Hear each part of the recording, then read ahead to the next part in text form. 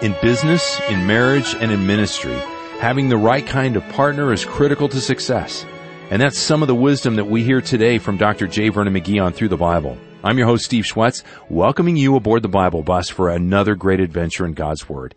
Now, as you climb aboard and find your seat, Greg and I have got some important things to share about Through the Bible's ministry in India, a country we recently visited together. We did, and boy, it takes a long time to get there and back again. I'm telling you, we might have tested our friendship. We spent so many hours together. Yeah, it was so bad we went on vacation separately. We both took separate vacations shortly thereafter. Anyway, today I'm so excited because not only are we talking about India, a country that we love very much, but we're focusing on a language that I would say most of us have never heard of, and it's in a state called Uttar Pradesh, and the language is Bhojpuri. And, I just love this, Steve, that we at Through the Bible get the privilege of giving out the Word of God in these smaller groups where it means so much to them. Yeah, and you can, if you haven't already joined our World Prayer Team, go to ttb.org/pray and join that group of committed prayer warriors. And we've recently been praying for Uttar Pradesh and for the people there. The language, there's 51 million people that speak that language of Bhojpuri, and it's home to Hinduism, and it also has a long historical connection to Buddhism. So there's a great need for the gospel throughout the world, but especially in Uttar Pradesh, India. Yeah, and this is just one of those fascinating little factoids. If Uttar Pradesh, which is one of the states of India, I think there's something like 28 states. Okay. If Uttar Pradesh were its own country, it would have the third largest unevangelized population in the world with 191 groups that are remaining unengaged and unreached. So just our ability to get it in Bhojpuri, hopefully they will take it into other languages as well and be missionaries. And we're getting responses, great responses from that part of the world. So why don't you read this first one from Uday? Yeah, he writes, 4 years ago, we believe my mother was healed through the prayers of Christians, which led us to take an interest in God. The same person had encouraged us to listen to your Bhojpuri program.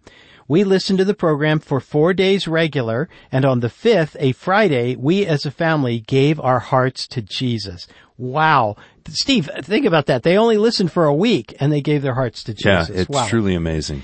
This letter continues. Today, we continue to be regular listeners and live our lives for Christ. Nothing has brought us more joy. Such an encouragement. Here's one from Sanjay who shares, I used to worship my gods as I was taught to do, which probably means he was Hindu. Oh, yes. But one day a question raised in my mind, who made this universe? Who is real and a true God, and why am I on this earth?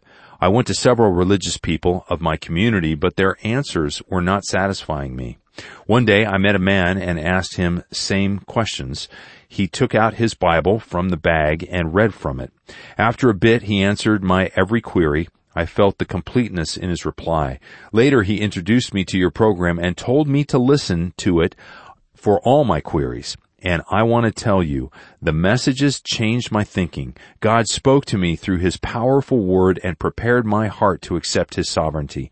I was convinced to accept that He is the one and the only creator of everything on earth and above. Through this program, God talked to me and I realized that I am a sinner and I need Jesus as my Savior.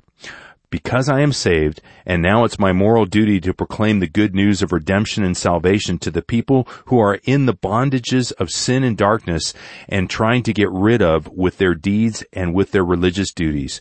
Please continue to pray for me when I share the good news of salvation to other lost people. Wow. Steve, what a privilege that we get to give the word out to people who are hungry and ready for it. God saved this guy and turned him into an evangelist. And it happens all the time. Yep. Let's pray. Lord, we're so thankful for the way you use your word to transform people's lives. Continue to do that even today. In Jesus' name, amen. Let's join Dr. McGee now for our study of 2 Corinthians 6 on Through the Bible.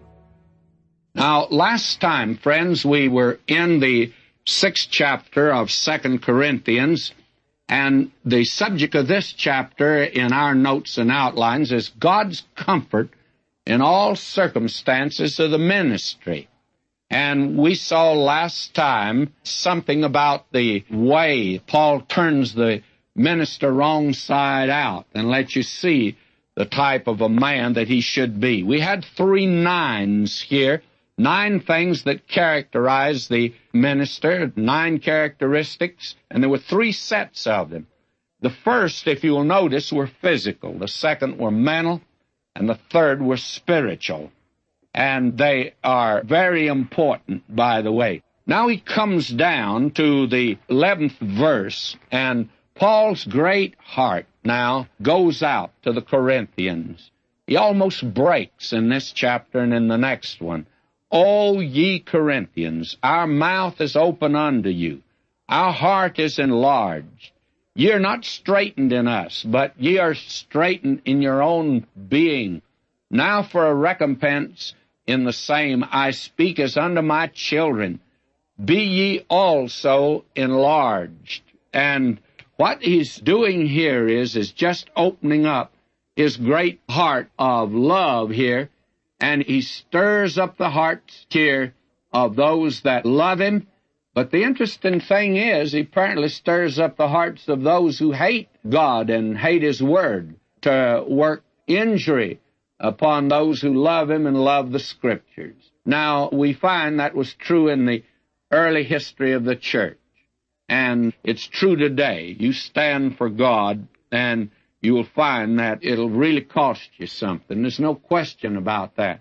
Now, he begins to talk about something that's quite important, and yet here's a section that probably has been abused more, and there are some that have interpreted and made it as hard as nails, unyielding, unloving, and yet what Paul is saying is coming from a tender heart of a man whose heart was breaking and had great concern for these folk. And I want you to notice this because I think it's very important to see. He says here, be ye not unequally yoked together with unbelievers, for what fellowship hath righteousness with unrighteousness, and what communion hath light with darkness? And we find here that this is something that is rather abused today. If you even walk past a liberal church, why, somebody's going to say that you're unequally yoked together with unbelievers. May I say to you that actually what he's talking about here is this matter of worldliness that's in the world, and also these sins of the flesh. There's so many so-called separated believers that are probably as worldly as they possibly can be. Now, back in the Old Testament on the Mosaic Law, God gave a law to his people who were engaged largely in agriculture, and he said to them, be ye not unequally yoked together. That's what Paul says here, and he's referring back to the Mosaic Law where God says you shall not yoke an ox and an ass together. Well, one is a clean animal and the other's an unclean animal. And how are you yoked together? Well, you're yoked together, my friend, in a long enterprise, and it's a very real union that is brought about. It's a relationship. May I make a distinction here, because I find this made today by a great many. This has to do with joining in maybe some local enterprise. May I say to you that it hasn't anything in the world to do with that, but it has to do with joining up in a permanent relationship. Now, how can you be yoked together? Well, marriage is one. An unbeliever and a believer should not marry. Clean animal and an unclean should not be joined together. And I don't think they should be joined together. For instance, let me use this as an illustration. Here is a man that's a professor in a seminary, and the seminary has gone liberal. But he is professing that he's a conservative, that he still believes the great truth. Now, I think that man should get out and away from that seminary, because he's drawing a salary there. To all intents and purposes, he's permanently identified with that work and with that organization. He's associated with it in a very tangible, real way. Now, that's one thing. Now, suppose, though, that an evangelist comes to town, holds a meeting, and maybe he uses certain methods that we would not condone at all. We'd not approve of them. But may I say to you, he's preaching Christ, and God's blessing his ministry. Well, are you not to join with him? It's just going to be for 2-3 weeks, and it's not a permanent sort of thing. Now, I remember when I was pastor in Nashville, we had an evangelist that came to town when, without saying a word to any of us that were conservative men, he put his tent right across from my church and the Baptist church in that end of the city. And he came over then to solicit our help. Well, I was rather reluctant because of the ethics of the man. And I found out he was really a screwball in many ways. He could conduct the most informal service I've ever heard. He could be halfway through his sermon, and he'd stop and say, well, I forgot to make this announcement. I forgot to take the offering. Stop his sermon, he'd take the offering. Well, if you've forgotten it, I guess that's the thing to do. But he was very informal. And as I say, I'd call him a screwball. And a Baptist preacher and I, we talked it over. He and I were good friends. We were conservative. And so we decided we'd support him. He was going to be there about a couple of weeks, and we supported him. People were saved, friends, no question about that. I wouldn't join with him permanently. I wouldn't be identified as that man permanently for anything in the world. But I see nothing wrong in just maybe 1 or 2 weeks. Now, I want you to know how Paul did it. Paul would go to a city. Where did he go? Why, he went to the synagogue. Now, can you imagine a place that would be more in opposition to Jesus Christ than the synagogue? But that's where Paul began. But now wait, and I'm not condemning him for it. I think that's the way he should have done it. That's the way God led him. But if Paul had joined one of those synagogues and had become the rabbi in one of them and stayed there, I'll be honest with you, I'm afraid I'd have some questions. You see, there's a difference in this. It's one thing to be yoked together in a permanent arrangement like marriage or a partnership in business, or you identify yourself with a liberal school or a liberal church and join it. But my friend, that's what he has reference to, and he's not talking about this idea today of joining in an evangelistic crusade. There are a lot of men that don't do it the way I do it, and some of them are so much more successful than I am that maybe I'm the one wrong and maybe they're right. But the thing is that I feel like I'm right, and I intend to go along as it is now, but that won't keep me from having fellowship with these men just because they do things a little differently than I do it. They're preaching the same gospel that I preach. They believe the same Bible that I believe. And that's not what Paul is talking about here, because he says, what concord hath Christ with Belial? Or what part hath he that believeth with an infidel? Well, I certainly don't have any part with them. I'm not joined with them permanently in anything. And I trust you are not. But I'm not going to sit in judgment now of some men today that are doing things differently than I do. Now, verse 16, and what agreement hath the temple of God with idols? And now he's talking against idolatry. And certainly we couldn't join with an idolater. For ye are the temple of the living God, and God hath said, I'll dwell in them and walk in them, and I'll be their God, and they shall be my people. You see, the temple of God today is the human body of a believer. We're the temple of the Holy Spirit. Wherefore come out from among them, and be ye separate, saith the Lord, and touch not the unclean thing, and I will receive you. Paul's talking here definitely about idolatry, and about infidelity, and that type of thing, and about joining up with it permanently. Don't be identified with that in a permanent way. Now, to try to articulate this with an evangelistic crusade or with some brother that comes into town and you go and hear him, my friend, may I say to you, that is taking that which comes from the tender heart of a man who has a broken heart and who's being kind and loving and making it as hard as nails, and it ought not to be made that way. But we do need to recognize there should be a separation from that which is worldliness today. Now, I have been with men And I've had the privilege, since I've retired, of being in over 100 different churches. And that means that many pastors. And I want to say I've met some lovely, wonderful men in these churches. It's been the most exciting and the most rewarding time of my ministry. And it's been the most fruitful also, by the way. Now, many of these men, I'm with them. I'm with one man, and he has a certain position. He doesn't fellowship with certain ones. And, by the way, I don't agree with that man. I think he's being a little too strict. I go to another place where I meet a brother. He's fellowshipping with a whole lot of folk I wouldn't fellowship with. But I'm not going to sit in judgment on either one of these brethren, though I may think that they're wrong, because that's not what Paul's talking about.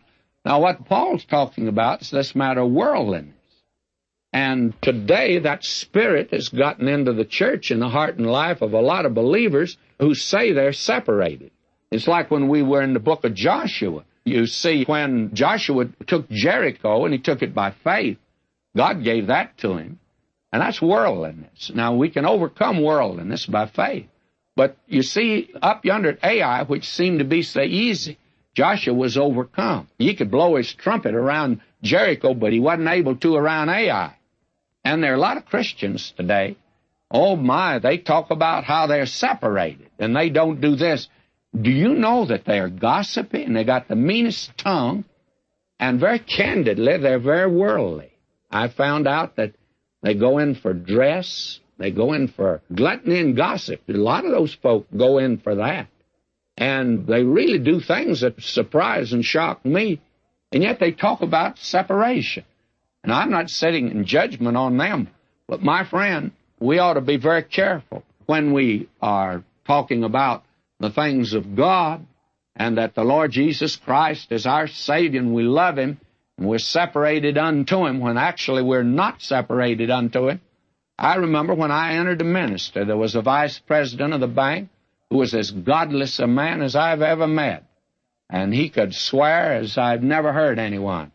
He called me over to his desk.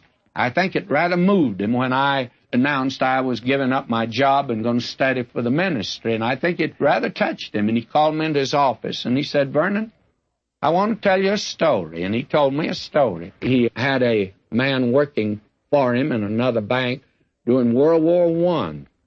And he said that that man was as godless and as worldly as he could be. He was a soloist in a church. And he got up one Sunday morning, and this godless vice president was there and listened to him. He got up and he sang about Jesus satisfies. And he knew that Jesus didn't satisfy him. And so a dear lady got up afterward that knew this vice president, said to him, "Oh, wasn't that a marvelous solo? Sounded just like it came out of heaven." And so this man that worked for him that sang the solo was a teller in the bank. This woman is in doing business, and this teller was attempting to get a balance, and he was off, and he began to rip out oaths, began to curse. And this lady was shocked. She said, "Who is that over there?" "Why," he says, "that's the voice that you thought the other Sunday came out of heaven." And may I say to you, that was the reason that vice president was the skeptic and the rascal that he really was. Why? Because he knew that when a professing Christian said Jesus satisfies, he knew he didn't satisfy him. He knew that that fellow was running around. He knew he was drinking. He knew he was cussing. And he knew that if he was a Christian, he wouldn't be doing that sort of thing. And it made this man a cynical individual. And this vice president reached over and touched me on the knee. He says to me, "Vernon, don't be a preacher unless you mean it." I've never forgotten that. My friend, don't be a Christian unless you mean it. Don't go around and say Jesus satisfies when He's really not satisfying you. This is what Paul's talking. "Wherefore come out from among them, be ye separate, saith the Lord, touch not the unclean thing, and I'll receive you. And I will be a father unto you, and ye shall be my sons and daughters, saith the Lord Almighty." In other words, you'll be a son and daughter that can honor you, you see. A man told me about his boy gone away to college, and the boy got alienated from his dad. He was still his son, but he said to him, I can't deal with him as I would like to as a father. I can't talk to him like I'd like to as a father. God says here, he'll be a father unto you. God wants to be a father to you, friends. And if you're going off into worldliness, and you don't mean what you say, and you're hypocritical in your life, you can be sure one thing, he can't be a father to you. Oh, you're his son, don't forget. And you shall be my son. God wants to treat you as a son. Doesn't want to everlastingly be taking you to the woodshed. And that is what he means here. Now we come to the 7th chapter of 2 Corinthians. And this is the last chapter under the section of the comfort of God. Now we have God's comfort in the heart of Paul. Now this is very personal. This chapter is. Oh, how personal it is. And then how wonderful it is, by the way. Now will you notice that? He says, having therefore these promises, dearly beloved, let us cleanse ourselves from all filthiness of the flesh and spirit, perfecting holiness in the fear of God. Now, he's talking here about holy living. And this is so important. He's actually dealing in this chapter, the thing that's motivating what he's saying is the fact that there was a man in the church in Corinth that was guilty of gross immorality. He had an incestuous and an adulterous relationship with his own father's wife, his stepmother, of course. And the church didn't deal with that. Now, Paul says, if you don't deal with that, I'm coming over there and I'll deal with it. And they did deal with it. And when they did, this man repented. He confessed his sins. And the church had been accurate in dealing with it. Now, Paul, the letter he wrote, had had the right kind of effect. And when Titus came and reported, he says that this man's been weeping over his sin. He feels utterly unworthy of further recognition. And the church over there is determined now they're going to keep things clean.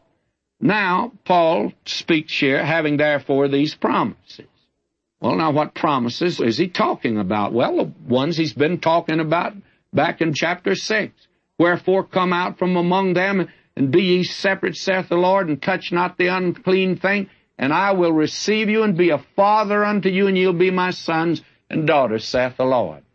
Now, God says, now, if you will obey me and do this thing, well, God says to you that I'm going to be a real father to you, and you're going to be my sons and daughters, and I can deal with you, therefore. Now, we need to recognize here, how can we cleanse ourselves? He says, let us cleanse ourselves. Well, we cannot cleanse our own conscience from the guilt of sin. God has done that through the death of Christ and the shedding of his blood. I can't wash out the stain even of a guilty conscience. Now, if we've been cleansed from our sins by the blood of Christ, then our hearts need daily cleansing. And that's by faith in the Word which God's given. And when we receive the Word in faith and I act upon it, I cleanse myself from all filthiness of the flesh and spirit. And that's what it means, friends, when the Lord Jesus said, sanctify them through thy truth. Thy Word is truth. The best bar soap in the world to clean up is the Word of God. And it'll really clean you up. He mentions here, cleanse ourselves from the filthiness of the flesh and of the spirit. Now, is there a difference between the filthiness of the flesh and the filthiness of the spirit? Oh, yes. There are two classes of sin. All sin's filthy in the sight of God, and all sin's filthy. But the filthiness of the flesh, I think, refers to the sins of the body. And then the sins of the spirit, the filthiness of the spirit, are the sins of the spirit. And we're going to see that difference next time. But I'm going to have to stop right there today. So until next time, may God richly bless you, my beloved.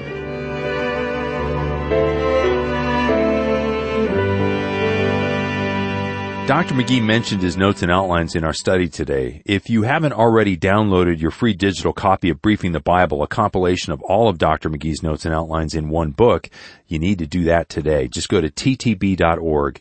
If you'd prefer an abridged paperback copy, we can get that to you as well if you call 1-800-65-BIBLE and request it. Or you can do that online as well.